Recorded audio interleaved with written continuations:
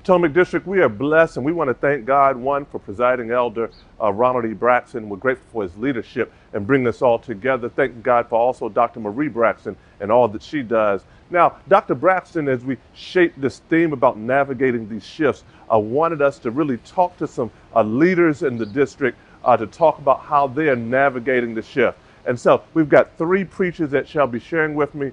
And what happens is that there'll be three individual conversations that we've talked about to deal with different areas of navigating the shift, whether it's around worship, whether it's around youth, or whether it's around outreach. And so I hope you're blessed by this time. I had such a wonderful time and conversation with these preachers, the Pastor Kristen Nateeson of the Love AME Church. We got Reverend Danielle Hipkins from Brown Memorial AME, who's doing such a phenomenal work in their youth ministry, and then Reverend Kendra Smith, who is at Kingdom Fellowship AME Church, doing a phenomenal work in outreach. Look, y'all, get plugged in, get locked in, because I promise you, these conversations are ones you don't want to miss. Hey, Pastor Chris, look, we're so excited to be here with you. And I guess in this conversation, I really want to hear what have been some of the unique initial challenges or shocks of pastoring and worship in a COVID reality? Wow, I would say that, of course, the initial shock was not being able to have congregation, of course, and everybody experienced that. But after maybe 1 week of having our singers in there, just trying to think creatively of how we can do worship and try to keep it fresh and relevant and engaging for the people. So now, what were some of the things that you did, and how has your worship evolved, or has it evolved in the midst of COVID? Well, absolutely. Through the different meetings that we've had with the bishop, and they talked about trying to keep people spaced out. We've went just music wise. One of the things that we've done is that we have recorded singers and musicians and all of that. And we've put it together so that we actually create our own tracks. And then when we have a Sunday worship experience, we then just have one vocalist in there singing over top of a track that incorporates other singers, drummers, congo players, and keyboard, etc. And so that's one way we've been able to do music. And every now and then we'll mix it up and use some old clips from previous worship experiences so that people can see other bodies in that. Now, how has that been received by the people? Well, it's amazing because we still hear the people, our praise team, we call Agape Praise. And so just even in the comments, people will say, sing Agape, and so people will shout out the different singers' voices who they hear on the tracks, even though they're not even present. Of course, they'll shout out our lead singer who's in there with me when we do our live services, because some of them are what I like to call hybrid. Okay, and discuss the hybrid kind of thing for me. Help me understand that. Okay, so we do a live service sometimes, and that may be me, a lead singer, a camera person in there, and at most I may have had one ministerial staff person, and we might show. So that's our live service, and then we have our total virtual. Everything's recorded. We put it all together. We air it as a live or a premiere on social media. But then our hybrid, what we'll do is a live service with maybe myself and that lead worshiper who's singing over top of the tracks, pulling that in. But then we'll also have pre-recorded videos that we'll put into the live service. So we'll have someone who does the announcements. Maybe we'll have a scripture and we'll have multiple youth doing a particular verse. And we'll just have different elements of the worship experience that are done by different people, which is recorded. So at certain times in the service, even while it's live streamed, we'll add in some pre-recorded stuff. And I like to call that the hype. Oh, wow. That's extremely inventive. Appreciate that. What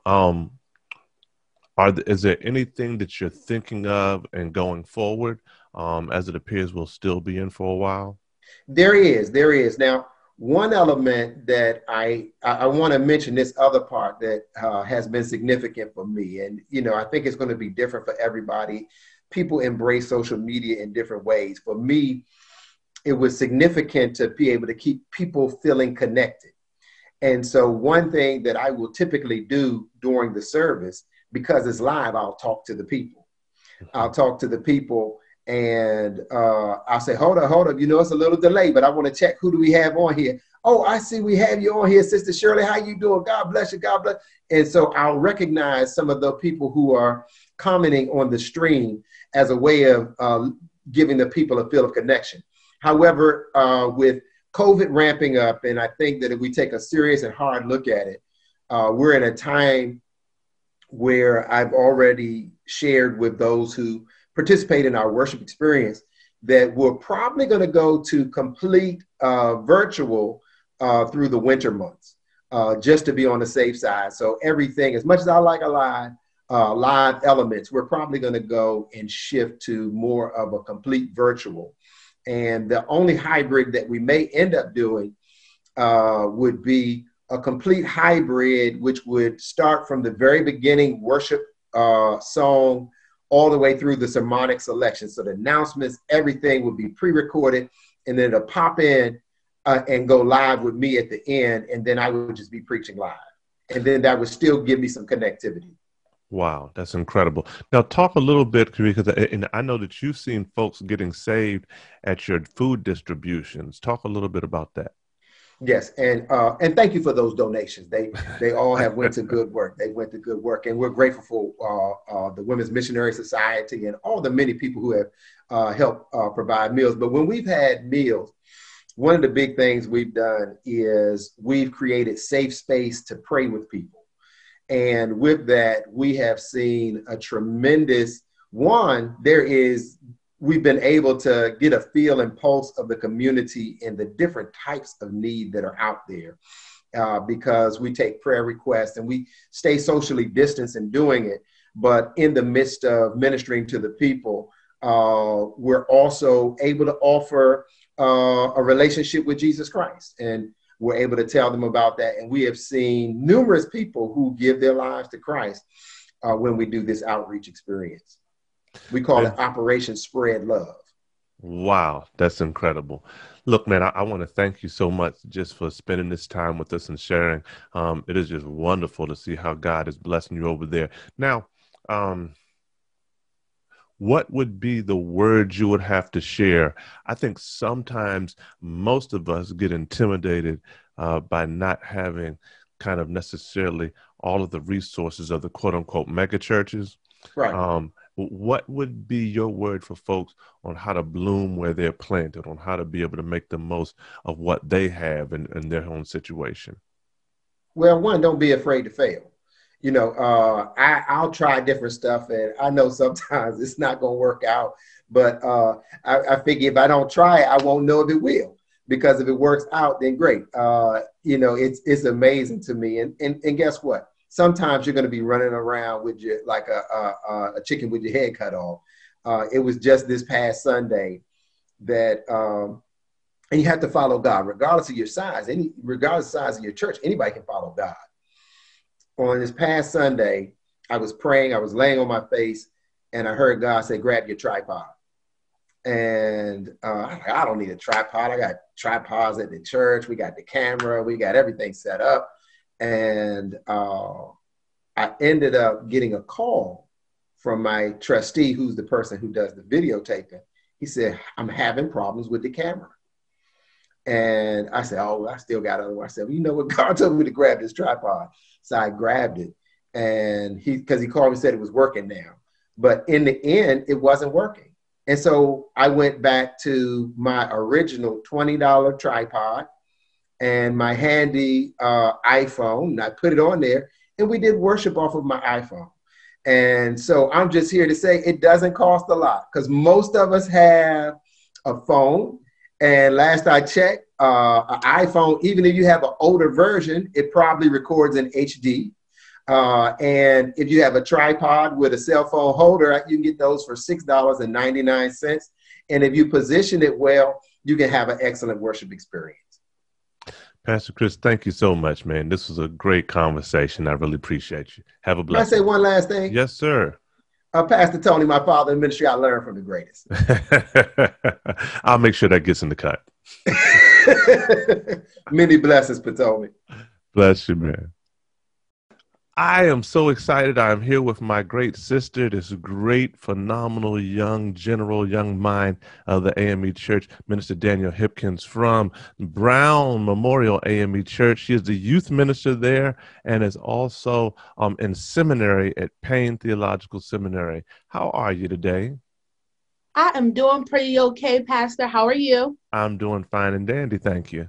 And thank you for asking. So, look, I'm really trying to have you kind of give us a perspective on what it's like to do youth ministry in the pandemic. What have been some of the first, when the pandemic first happened and things shifted, what were some of the things that were either the challenges or the ways you had to move in this new season? I think when the pandemic first started, the most challenging thing for me was processing personally that your way of living, what you are used to, has now come to a complete stop, while also at the same time trying to minister to those who are younger than you, who or even the same age as you, and make sure they understand, make sure they are well kept, to make sure they are prayed for, that they're covered, that they have someone to talk to, while also being able to take care of myself. Wow, that's incredible. Now, what have been some of the things you've been hearing from young people? How are youth and young adults kind of navigating in this very real and new reality? I think as the months have gone on, I remember in the beginning them saying, we'll be out of here in 2 weeks. You know, I thought by Resurrection Sunday, we would be back in the church. We just kept giving increments 1 month, 3 months, 6 months. You know, at this point, what I'm seeing is, and my fear is that a lot of people are starting to lax or relax on their safety concerns. It's kind of like, well, I'm going to just go out and hang out anyway. I'm going to just go to the mall anyway. I'm going to do whatever because just stuck in this house is so unbearable, which I completely understand. I can't imagine being, in particular, a teenager. You know, you're supposed to go to the mall every weekend, football games, basketball games, and now you're confined to this house. So it's the idea of, when will this finally be over? When will this stop? When can we stop wearing these masks? So the reality is, most times, because pastors are older, that in this shift, so I guess a challenge just in church in general was making sure that young people were able to get what they needed. And ministry shaped towards them, relevant towards them, etc. In a pandemic, it's even harder because pastors are just trying to figure out how to be able to do what they got to do just for the church in general. What would be some of your recommendations to pastors on how to better deal with the young people in their congregations to meet their needs? I would say don't leave it all just to your youth ministers, YPD directors, your young adults, to actually take the time to have conversations, to reach out to your young people. One of the things I've heard from several young people in the church from different churches is that I felt like I wasn't pastored by my pastor during this pandemic. And I get it, Wow. as a pastor, you have so much going on with yourself, your own family, the members, you know, the actual keeping up of the church. But your young people do miss you. They do need you. They want to see you. They want to know that you still care about them, that you love them. Now, I think that connects to yesterday. I did an interview with a sister named Brooke Hempel from the Barna Group. And one of the things she does, that they do a lot of studies. And one of the studies they done during this pandemic was showing that it wasn't older people or middle-aged people or the older adults who were feeling the most anxiety during this pandemic, but it was youth and young adults that were feeling the anxiety. Are you seeing kind of an increase in kind of anxiety and mental health issues? I'm going to be honest. I think an increase is just the understatement. Personally, this past week, I'll start with myself. This past week, I actually lost my mother during this time. Oh my And goodness. it was one of the loneliest seasons, you know, you take that pandemic where you're already alone. You take something such as grieving, which at this point, over 230,000 of our families across the U.S. have experienced. And that's just COVID. We're not talking just, you know, natural illnesses or deaths or murders or anything like that. That's just COVID alone. Thinking about what our young people are going through, and that now they are forced to go through them alone. When we were in the building, we were able to see each other, hug on each other. When different things happen, you were able to visit, to go out to dinner, you know, just to fellowship. But in this season, I think it's the loneliness of, while our young people, our young adults are going through whatever situation they are, a lot of them feel like they're alone. And don't get me wrong, texting is great. Zoom is great. Webinars are great, but nothing is a hug. Nothing is a handshake. You just got me stuck. Oh my goodness, that was incredible. Look, I'm stuck. If you could give us one kind of thought on pastors, I know you got a lot to do, and it may be hard to call all of your young people individually. One thought, one or two kind of thoughts on pastors, here's what you or your staff can do to help pastor your young people, or what would it be?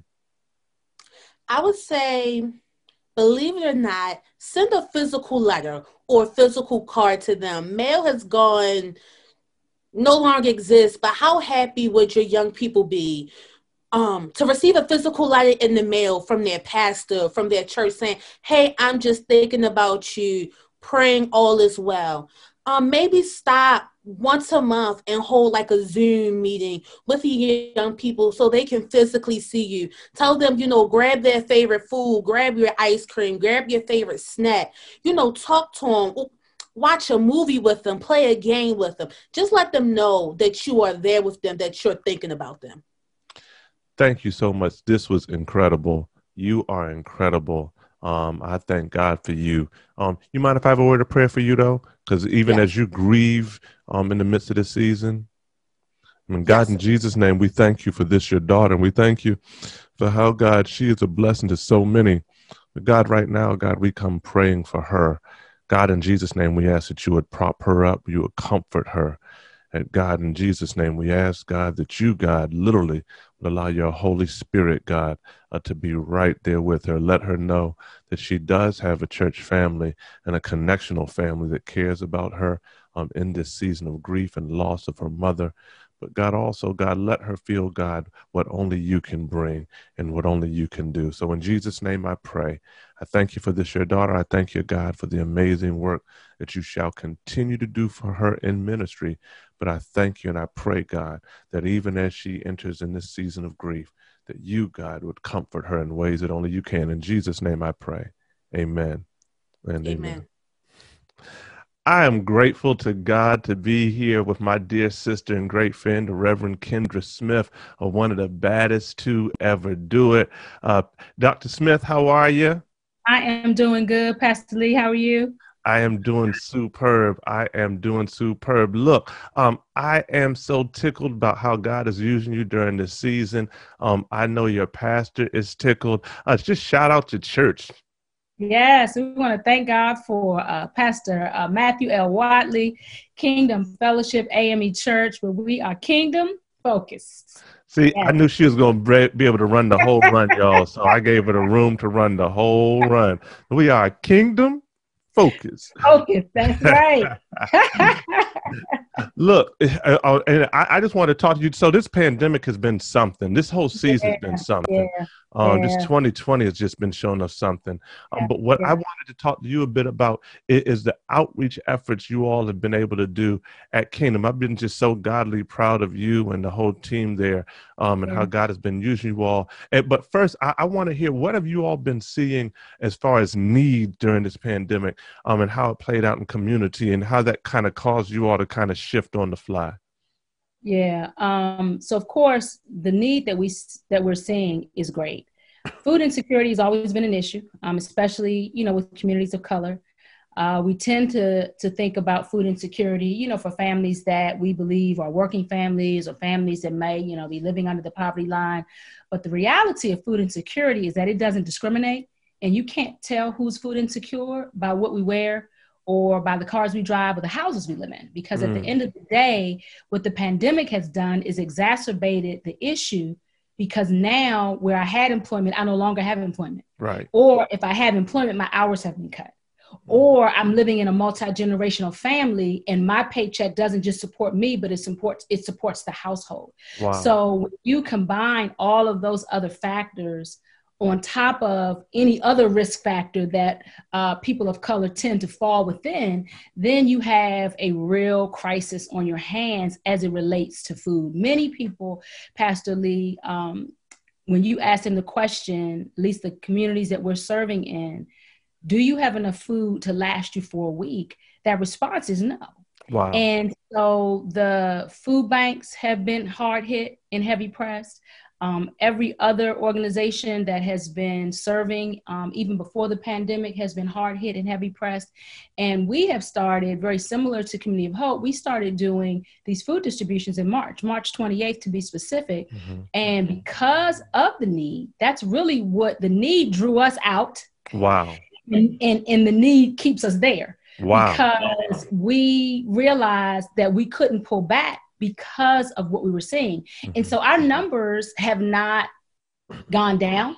In fact, during the fall, we're seeing an increase in numbers of people who are coming through the line, because we're serving in Prince George's County and we're serving in Montgomery County. And for an example, in Prince George's County, we're now serving at High Point High School. There was a food distribution at High Point High School on one Friday that we supported. County executive gave food to High Point High School through the Beltsville Civic Association. Because of our partnership with the principal, she asked us to come and support in the distribution of the food. They had 800 boxes. My goodness. The combo boxes, right? Milk, dairy, cheese, protein. Kingdom was at the same location the next day. We had 500 boxes and we gave away those boxes within an hour, if not before. Wow. So that speaks to the need. And some people say, well, maybe people are just, kind of have it in their routine now that they're just going to get up and kind of come and get, they're not really in need. Let me say this. For somebody to have to wait in line for an hour and a half for food, if I'm able to go and purchase the food, more than likely I'm not going to be waiting in the line. So that number probably I would say is very small. It's a very small percentage of people that would do something like that. It's just a great need. It's a great need. We're seeing it in Prince George's. We're also seeing it in Montgomery County as well. And we're not sure when it's going to give. It doesn't, we haven't seen that as of yet. Let me ask you a question. When you all started, I know that Pastor Whatley, soon to be Dr. Whatley, really, trying to galvanize the congregation around giving towards it. Just talk a little bit about it was called Kingdom Cares. Kingdom Cares. So everything that we do now is called Kingdom Cares. And so Pastor launched the Kingdom Cares Fund.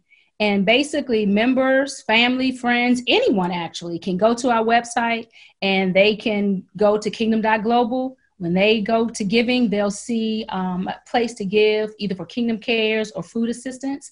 And that response from our congregation, family, and friends has been absolutely, absolutely amazing. And so that was our initial investment, along with another area that Pastor addressed early on, was to pivot in our budget.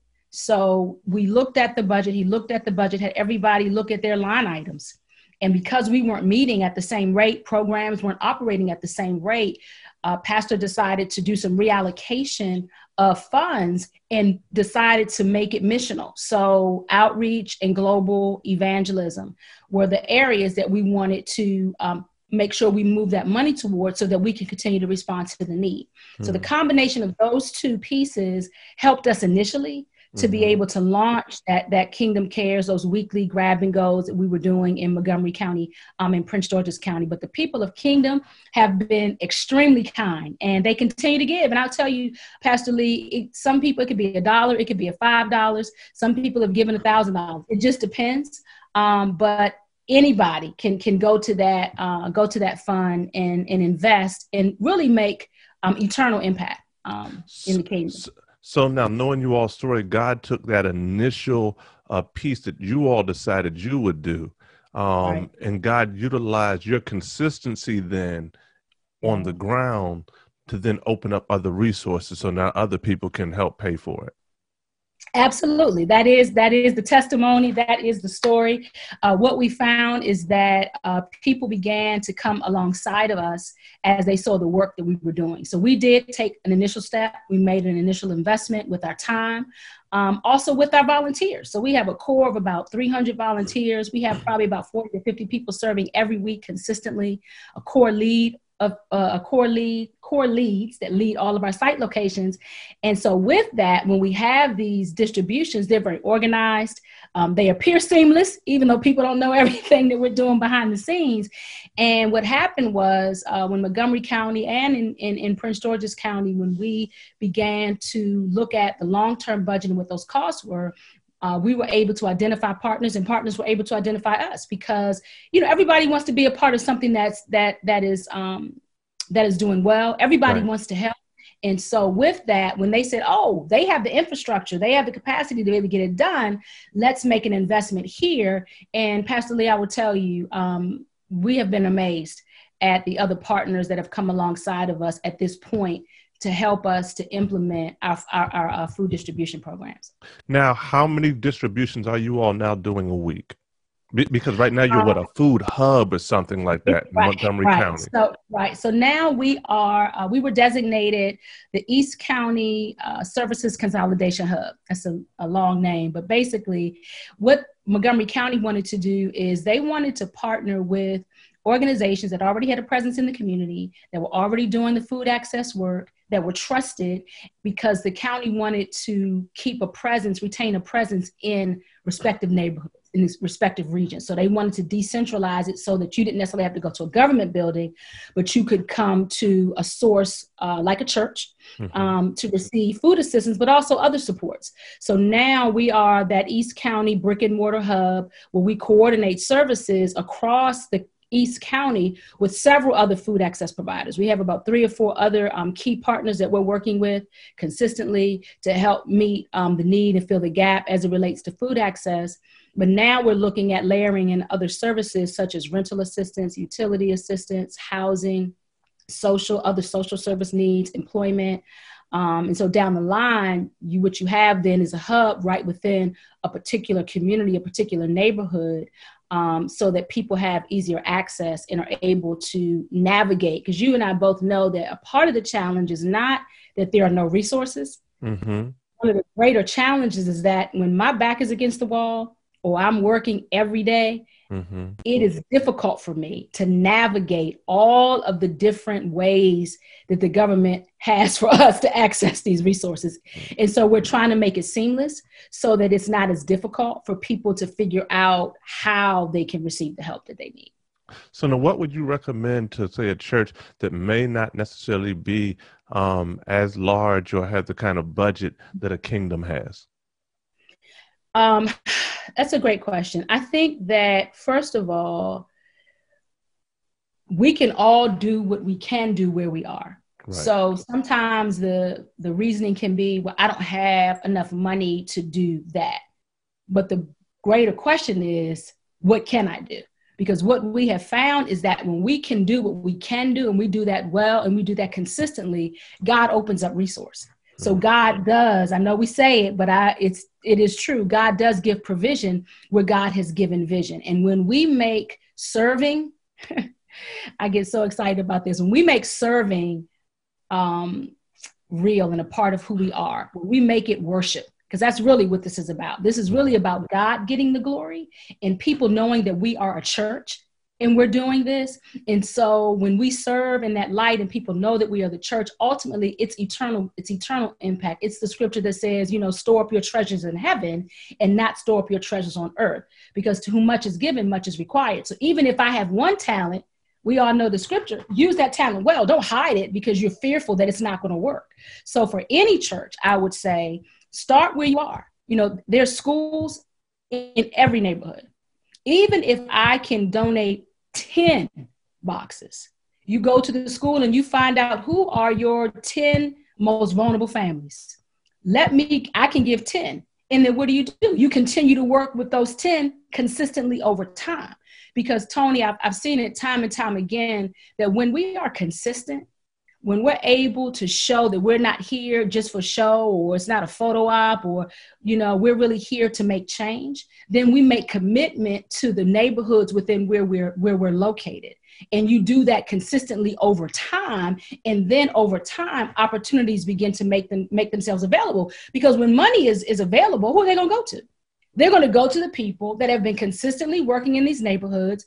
Kingdom isn't doing this alone. The partnerships that we have developed have helped us tremendously. Partners have advocated for us. Partners have said, hey, I know this group over here. And so it's not really the matter of the size of the congregation. It's really the matter of the commitment. Am I willing to make the commitment? And am I willing to devote some time and energy and effort to this one area? And then it builds over time. And so that is probably and that's always been my philosophy. Even when I was pastoring, that was my philosophy. When I was working in other areas and outreach, that was my philosophy. Be present where you are, but don't just do it one time. Anybody can do something one time, but can you make a commitment to be there over time? And that's when you begin to see doors open. That's when you begin to see resources open. That's when you can begin to see shift and change.